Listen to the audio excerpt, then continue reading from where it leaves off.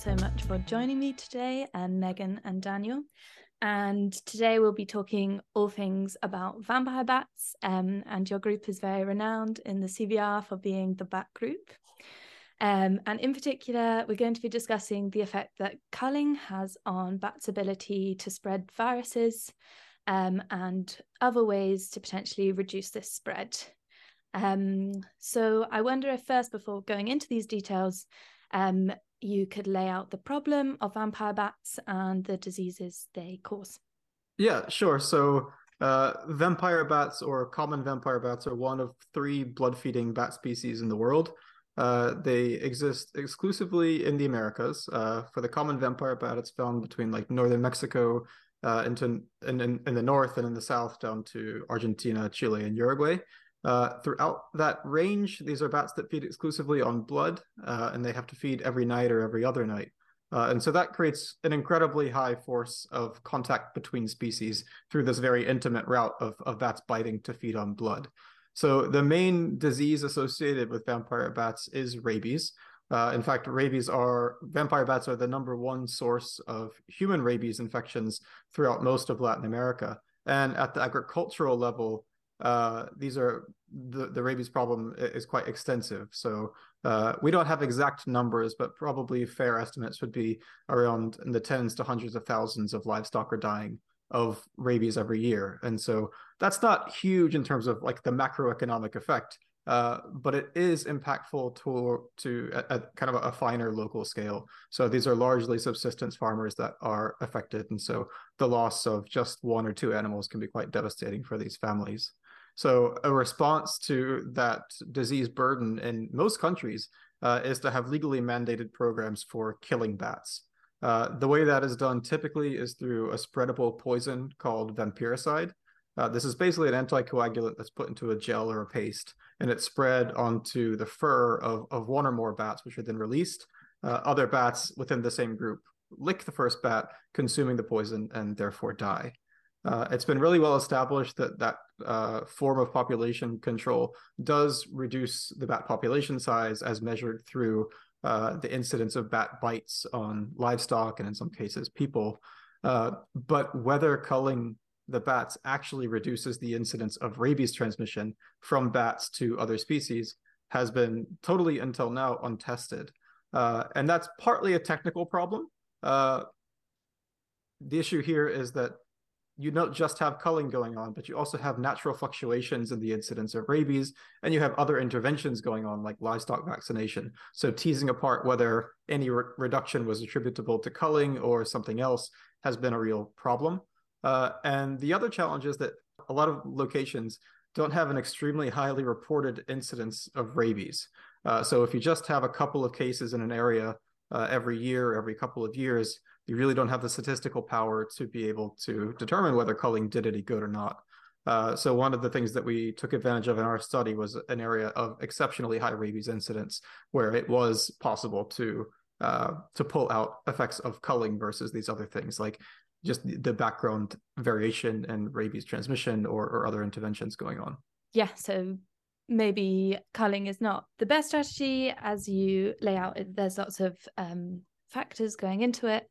And so, Megan, do you want to provide a bit of background on other strategies that exist to sort of prevent this transmission or the disease caused? Yeah, so there are there's a lot of interest in looking at other strategies for preventing the spillover of rabies. In other species, rabies spillover has been prevented by vaccinating the reservoir hosts. So in Europe, this has been red foxes largely, and in North America, there's several species which carry rabies. And there's been really effective vaccination programs of delivering vaccines inside food baits. So the animals are able to eat these vaccines, which can be sometimes dropped from helicopters to reach these populations that are sort of in the middle of nowhere. And so the animals eat these baits and then are vaccinated. This is not really a solution for vampire bats because, as Daniel said, they drink blood. It's very difficult to put vaccine inside of blood, which you drop into the wild. So I've been looking at alternative methods of distributing vaccine to vampire bats, which we can get onto a bit later. Okay, sounds great. And how about the vaccines for the livestock affected by rabies or humans affected by rabies? So there are very effective vaccines available for humans and livestock. However, they are relatively expensive as vaccines go. And as Daniel mentioned, a lot of the people that are most affected by rabies in both livestock and humans are subsistence farmers and perhaps don't have the funds to regularly be keeping up with the vaccines because the immunity that they give isn't necessarily lifelong. So vaccines might have to be given multiple times, which is not very economically viable for some people. Another part of the problem is that it's hard to convince people to vaccinate themselves or their animals when both the cost is high, but also the risk is somewhat sporadic. So rabies isn't a constant threat in all communities. It might disappear for years and then return. So it's a real challenge to incentivize people to apply vaccines to themselves or their animals when you can't guarantee them that it's actually going to be a problem if they don't vaccinate. A second challenge is just the logistics of vaccine delivery, particularly in human populations that are most affected. So this is largely remote communities in the Amazon. And so getting those people to interact with health authorities has serious financial and logistical challenges for them because they often have like long boat rides just to get to a health center. And so going to those health centers for a full post-exposure prophylaxis treatment, which requires multiple doses of vaccine, might be a real challenge for those people to be able to just physically get to a vaccination center. Yeah, absolutely. Yeah, sort of localization and cost problems can definitely come into that. Okay, so I think that's a really nice background provided on all things vampire bats, rabies, and the techniques used to sort of reduce the spread and zoonosis into humans. So Daniel, do you want to speak about your latest paper where you, as you mentioned in the introduction, sort of did this first study into how culling might affect this spread of rabies within the bat populations and crossover into humans? Sure. So the study had two main components. One of them was looking at whether culling bats reduced the incidence of rabies in livestock. And the second was looking at how the culling influenced the spatial spread of rabies. We managed to address both of those questions by taking advantage of data from a large-scale vampire bat cull that was carried out in southern Peru over the course of about 2 years. And this was a really exceptional opportunity because of the level of detailed data that was generated during the cull. So they kept track of the number of bats that the poison was applied to, exactly where and when that happened. And they also importantly did questionnaire studies in farmers to test whether culling actually reduced the incidence of bat bites on livestock, which is an indication that culling actually reduced the bat population size. And then through linking up with the National Surveillance System of Peru, we were able to get data on when and where cattle and other livestock species died of rabies before, during, and after the culling program. So through all those data, we were able to kind of integrate them together using some sophisticated Bayesian modeling to be able to infer what was actually influencing the incidence of rabies spillover from bats into cattle. So that's, I guess, kind of the background on that burden side. Then on the spatial spread side, it was a very interesting question because there's been a lot of speculation that interventions, particularly in wildlife reservoirs, can have unanticipated consequences. And a lot of that arises because we don't always know how animals behaviorally are going to respond to the intervention that's carried out. So a famous example of this is badger culling here in the UK, where it seems like after a cull, badgers might alter their foraging territory or their home range size. And so because badgers are moving around more on the landscape, that can actually facilitate the spread of bovine tuberculosis into new areas. So we were interested in whether the same thing might be going on in the vampire bats, but obviously we can't like track the vampire bats in the same way that a larger animal like a badger might be tracked. So instead, we relied on looking at virus sequence data.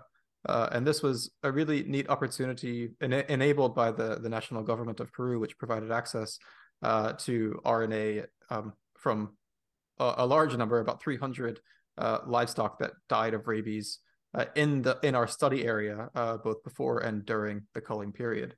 So by carrying out phylogeographic analyses and combining that with some statistical analyses, we were able to look at whether culling influenced the speed that virus was moving across the landscape in culled areas and in non-culled areas. So by combining those two approaches, we were able to understand not just whether culling reduced the incidence of spillover from bats to livestock, but also whether it might have altered the spatial spread of the virus. Mm-hmm.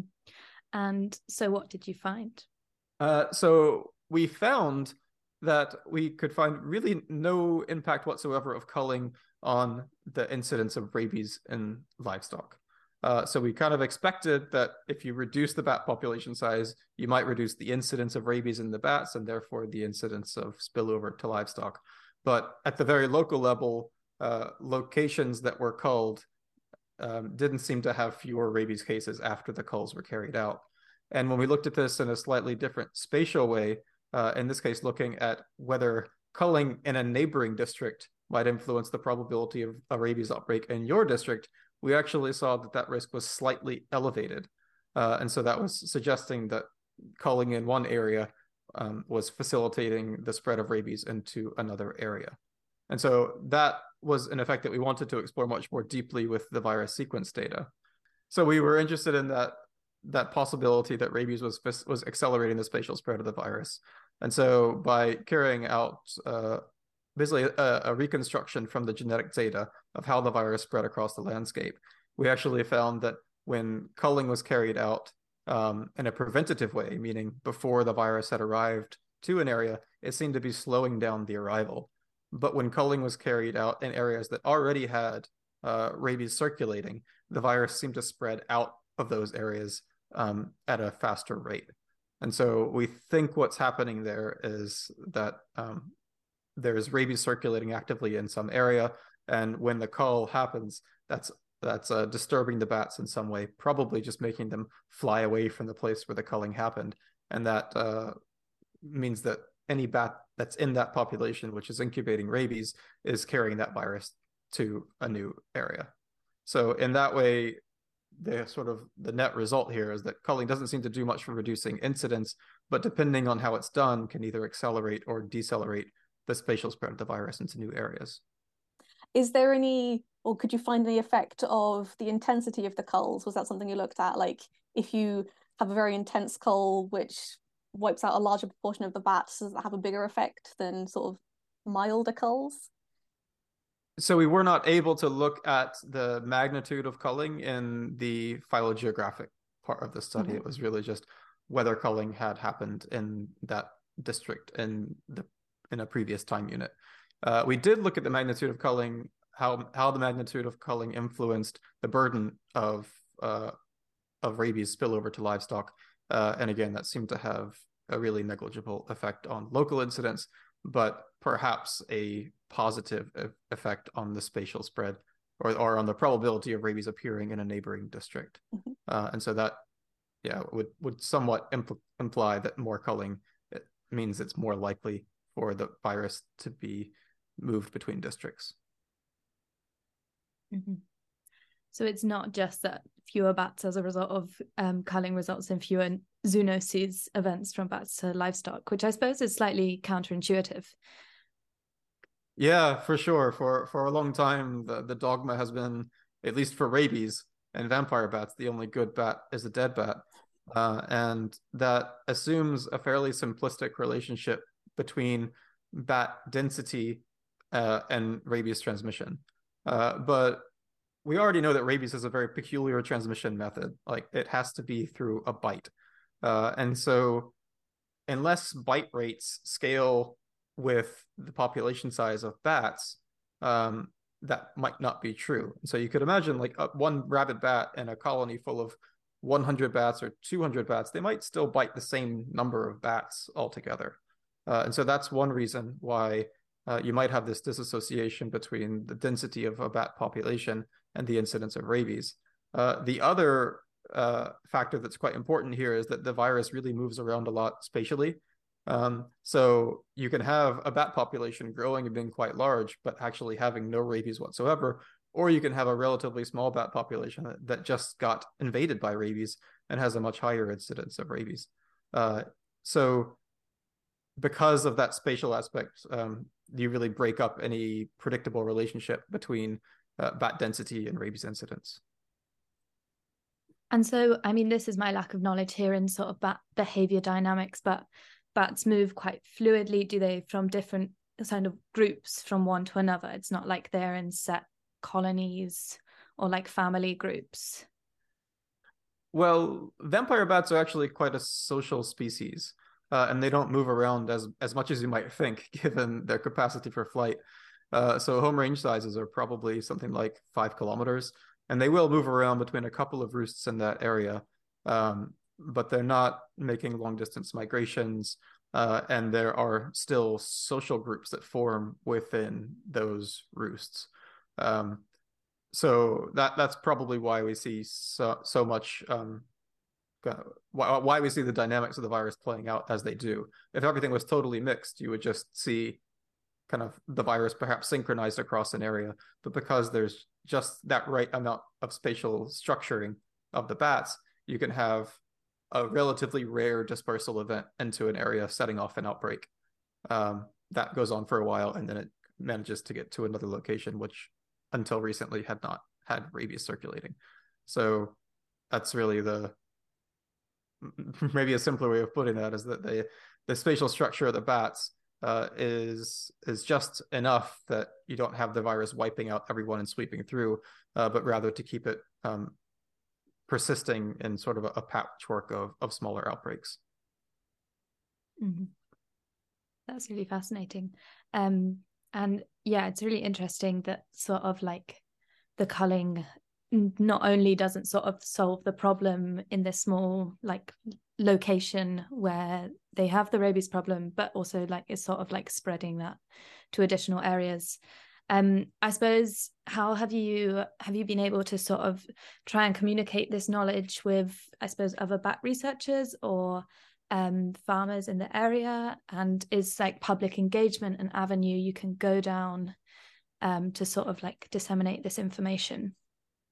Yeah, I'll talk about how it's been presented, and then maybe Megan can jump on the public engagement side. So up until now, we've presented this work to farmers organizations within Peru, also regional governments, and to the national government. And that's been done kind of throughout the project where we're at different stages of having results.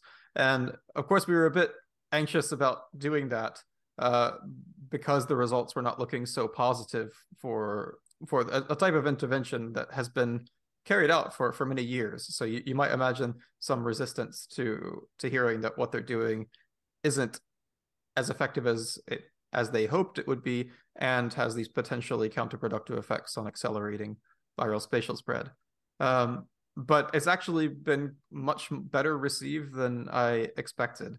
Part of that is that we are beginning to provide a way forward in terms of finding that the negative impacts of culling do seem to be very context dependent. So culling before rabies arrives to an area is still having a beneficial outcome, which is providing a path forward to, like, if you can manage to do these culls in a proactive way, then you might both manage the size of the bat population, therefore reducing bites on humans and livestock, and also not have counterproductive effects on rabies transmission. The other aspect that I think is really always important to communicate is that we're not advocating at this point for like a cessation of culling. And that is largely because of the effects of bat bites on livestock and people that are apart from rabies. So that can be reductions in productivity for livestock, reductions in their value of their hides. And on the human side, there's risks of secondary infections, and it's just really not acceptable to kind of tolerate people being fed upon by vampire bats on a routine basis. So I think that's a really important way that I think we've found to communicate this work to stakeholders, which otherwise might strongly disagree with us. So having to emphasize that this is the science, but we also still have to be pragmatic about how do we manage the variety of infectious disease and non-infectious disease threats coming from bats. Mm-hmm. Absolutely. Megan, is there anything you wish to add on there? Yeah, so on the public engagement side of things, I've been involved in trying to do a lot of public engagement and outreach in the UK, so working with the Glasgow Science Centre, for example. And we would really like to try and expand this to Peru, where we work, and also Costa Rica and some other countries where our group has expanded to recently, to get this outreach to the local communities where they're actually sort of most affected by these issues. So at the moment, working on an exhibit with the Glasgow Science Centre, and I think it would be really useful to translate this into Spanish and the other relevant local languages so that it also can be transferred to these areas. Yeah, absolutely. That sounds like a great idea. So culling doesn't seem like the most effective way of reducing rabies transmission between bats and into livestock and humans. And Megan, you gave a nice description of how it's difficult to get the rabies virus into livestock and humans living in these communities. But your PhD explored a really exciting new avenue for a different kind of vaccine, which could be a potential new sort of response. Do you want to give a bit of background to this? Yes. So yeah, as I mentioned, it can be very difficult to physically distribute vaccines to humans and livestock because of access and money, and also to bats because they're wild animals. They don't come to you, you have to go to them. And bats in particular are a problem because they're very small, they live in large numbers, and they're nocturnal. So there's lots of barriers to sort of physically accessing the bats to give them vaccine. In our work, we do a lot of bat sampling, so we do physically handle the bats and access their colonies, but we're only able to access a fraction of the bat colonies that actually exist. You know, we're a lot of work at the moment trying to estimate how many bat colonies exist from the few ones we actually sample. So there are a lot of bats out there that we don't have access to. So the question is, how can we give vaccine to these bats? And what I'm looking at is using a self-spreading vaccine, which uses a harmless virus vector. So in this case, a herpes virus, which is it infects vampire bats naturally. And because it's a herpes virus, it's very species specific, so it's not going to infect anything else. So genetically modifying this herpes virus to express rabies virus glycoprotein and not doing anything else to it. So it's still able to transmit as normal, but it just has this little flag from rabies. And this turns it into a vaccine against rabies.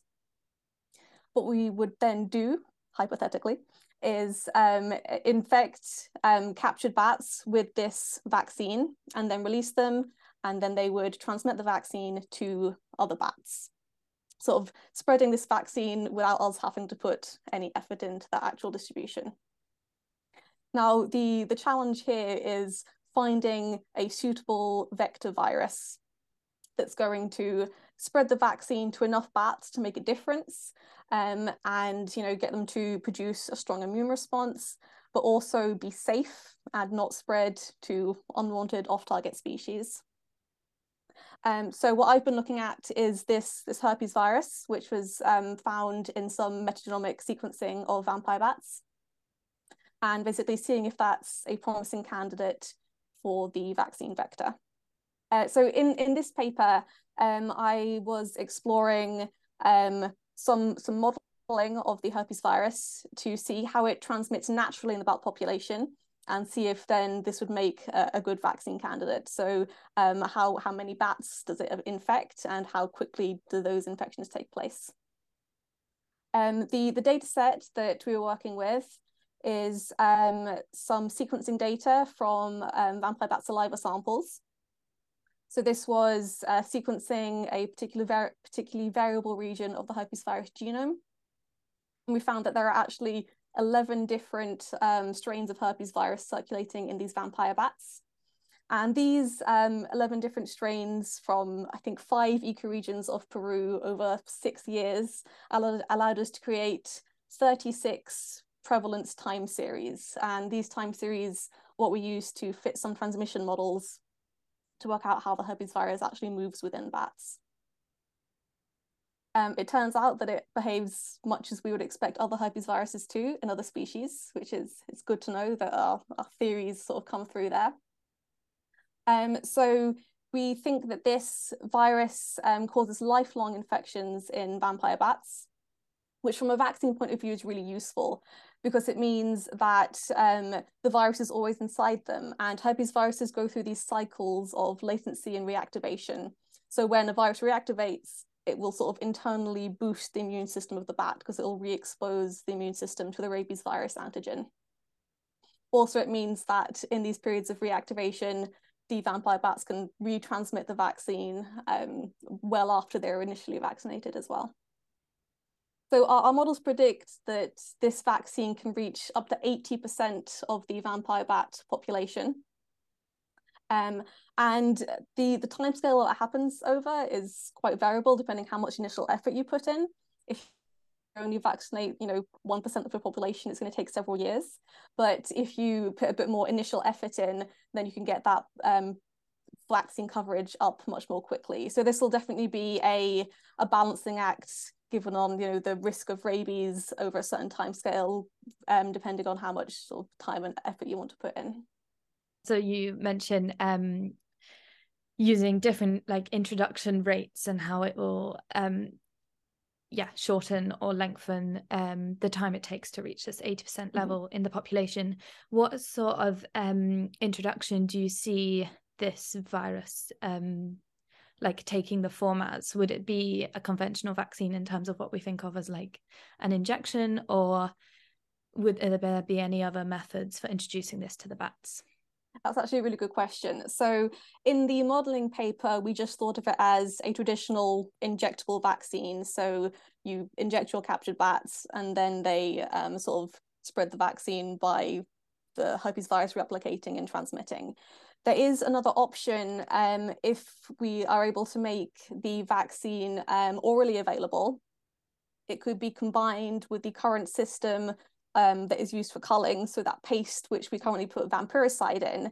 If we could put the vaccine there instead, we would be sort of combining 2 methods of sort of self-spreading, where there's the grooming self-spread and then following that, the physical virus transmission. So that would really increase that sort of initial rate of vaccine spread. Okay, yeah, that sounds like the ideal way of sort of, disseminating that into the population. Yes, so now we've seen sort of how many bats it can actually infect and how long this takes. The next sort of logical step was to look at what effect this would actually have on rabies. Does vaccinating 80% of the population actually reduce rabies outbreaks? Because as Daniel discussed, culling 80% of the population, possibly not that helpful. So does this vaccination versus culling actually have a big impact? And it does seem to be very effective. So compared to an unvaccinated population, hitting this 80% mark can reduce the size of an outbreak, so the number of bats that are predicted to die from rabies over a 2-year period, by sort of 90 to 95%, so really significant. It can also reduce sort of how long an outbreak lasts and sort of how likely it is for an outbreak to occur if you drop a rabid bat into a vaccinated colony. It's also useful to say that if you don't quite manage to make that 80% mark, you can still make a big difference. So vaccinating just 30% of your colony can still halve outbreak sizes. So if you don't want to put quite as much effort in, or if you're not quite as far along in the timescale of vaccine transmission, then you can still have some decent reductions. Wow, that sounds incredibly promising. Is there anything you want to add there, Daniel? I think it's really important to realize that what we're talking about is still very much a hypothetical vaccine. And the work that Megan has done is incredibly exciting and promising. in terms of thinking about how it could be a complementary tool for preventing rabies outbreaks. But we always have to recall that what we're actually talking about is engineering a virus and releasing it into a wild population. And so, of course, we need to be incredibly careful with how we do that. There's a lot of concerns around that approach because vaccine transmission in the past has not been positively associated with health outcomes. And probably the most notable example of this is through the polio vaccine, which has reverted to a virulent phenotype and actually caused vaccine-derived polio. So we're obviously not trying to create a vaccine that does anything like that, but I think it is important to distinguish that the approach that we're taking is fundamentally different from the outcome that happened in polio. The polio vaccine was a pathogenic virus which was attenuated and then transmitted accidentally. And in the course of that transmission, it evolved to return to the virulent original phenotype. In the case of our herpes virus, that is selected for its characteristics and then specifically not attenuated, then we really have a much different outcome of evolution. So rather than this possibility of becoming dangerous, it's much more likely that that sort of herpes virus vector vaccine would simply just kick out the engineered part, like the rabies protein that's been put into it, or silence it in some way. So that is inconvenient for a vaccination program, but it's nothing dangerous that needs to be kind of worried about. Another objection that people sometimes have is that in the course of creating such a vaccine, we might be creating information with dual use importance. So if in the process of creating this vaccine, we discover something which might then be applied to a much more dangerous virus. And I think that's something that we always need to be thinking about in the back of our minds, but also being cognizant of the fact that that we're not actually trying to make this virus more dangerous or more transmissible. If anything, I think Megan's results are showing that it's already quite transmissible. If anything, we'd be fine having it a little bit less transmissible. So I think there just needs to be a discussion in the community of people who's interested in transmissible vaccines over what sort of modifications are necessary and allowable, and how do we oversee any genetic modifications that are required to make these vaccines a reality. Absolutely. And I think these are really good things to consider. On your first point, especially when you were considering this reversion of the herpes virus to kind of kick out this rabies, you said it was the glycoprotein. Yeah. Is that, how possible do you think that is? Do you think it causes a considerable fitness loss to the herpes virus having this rabies glycoprotein inserted into it?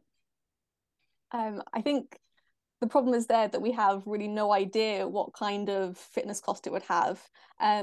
You can imagine that, whilst the herpes virus genome is quite big for a virus, this is still going to be a significant addition, which has no benefit to the herpes virus.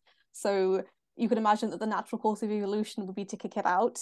But without, actual experiments adding this into the virus and then passaging the virus, we can't tell how detrimental it would be and how rapidly or otherwise the insert would be lost. Okay, and are these sort of wet lab experiments, as you mentioned, something you have planned in the future, or does this come with a lot more consideration before you can start doing that? Well, I think the first step towards those experiments is actually isolating this herpes virus and beginning the process of engineering it. So that's something that is certainly high on our to-do list. But of course, there are biosafety considerations that come into doing that, not so much from the herpes virus itself, but from the fact that this would be a virus that we need to isolate from samples from bats, which may have other more dangerous viruses in them. So we're currently exploring the possibilities of how we can begin the process of isolating the virus and ultimately creating a vaccine. Mm-hmm. A little bit further down the line, we're really excited to start contributing to the development of this vaccine by doing things like initially looking at things like cellular tropism from the data that we have, it looks like this is a very bat-specific virus, like probably is not going to infect even other bat species other than the ones that are very closely related to vampire bats, much less humans or domestic animals that you might expect could be exposed to a vaccine, just given the nature of bats' feeding behavior. But we'd like to rule those sorts of things out using in vitro experiments. And then moving down even further down the line, having a vaccine, we would, of course, need to be testing whether it actually elicits protective immunity in bats and does it actually transmit. So there's a huge amount of work still to do on the scientific and technological development side. And also a lot of work that we need to be doing on the kind of science communication and advocacy side to make sure that if this technology is ever developed, it's actually going to be welcomed by the various stakeholders that could be affected. Mm-hmm, absolutely. So lots of work to be done. But I mean, it sounds like a really promising avenue to be going down. I think we've had a lot of really interesting things today to do with culling, and then moving on to this idea of a transmissible vaccine. So Megan, do you want to provide a conclusion from today, and then we'll move on to Daniel? Yes, absolutely. So as we've discussed today, these interventions that we'll be applying hopefully in the future really need to meet the needs of the communities that are facing these problems. So culling is always going to be part of vampire bat management because of their biting behavior, and even without rabies, the economic and health costs of blood feeding. So we need these strategies to coexist with each other, and learn whether there's a balance to be struck between culling management and vaccination management in bats. And I think it's really great that these two studies came out right around the same time, because they're really showing the path from the past to the future. The culling study is showing that an activity that's been carried out for over 50 years by governments all around Latin America probably hasn't been as effective as people would have hoped. And that's on the one side, a fairly negative message. And I never like to present a negative message without something positive. So Megan's paper really fills that gap of saying, not just this is the problem you need to stop, but having the possibility emerging in the future of really exciting technologies that could solve the rabies problem, and in a way that I think probably nobody would have anticipated just 5 or 10 years ago. We would have thought that controlling rabies or any infectious disease within a wild bat population is just a fairy tale. So I think the science is coming through now and showing pretty clearly that if we decide to do this, it could actually be possible and it could work. So I think that's an exciting message to be able to communicate both to the stakeholders on the ground that are affected and to other researchers in other fields that might be interested in applying these sorts of vaccines to wildlife disease problems, not just zoonoses, but also ones of conservation importance. Yeah, that was a beautiful conclusion. And congratulations to you both for both papers. And thank you for being on the podcast today. Thank you. Thanks.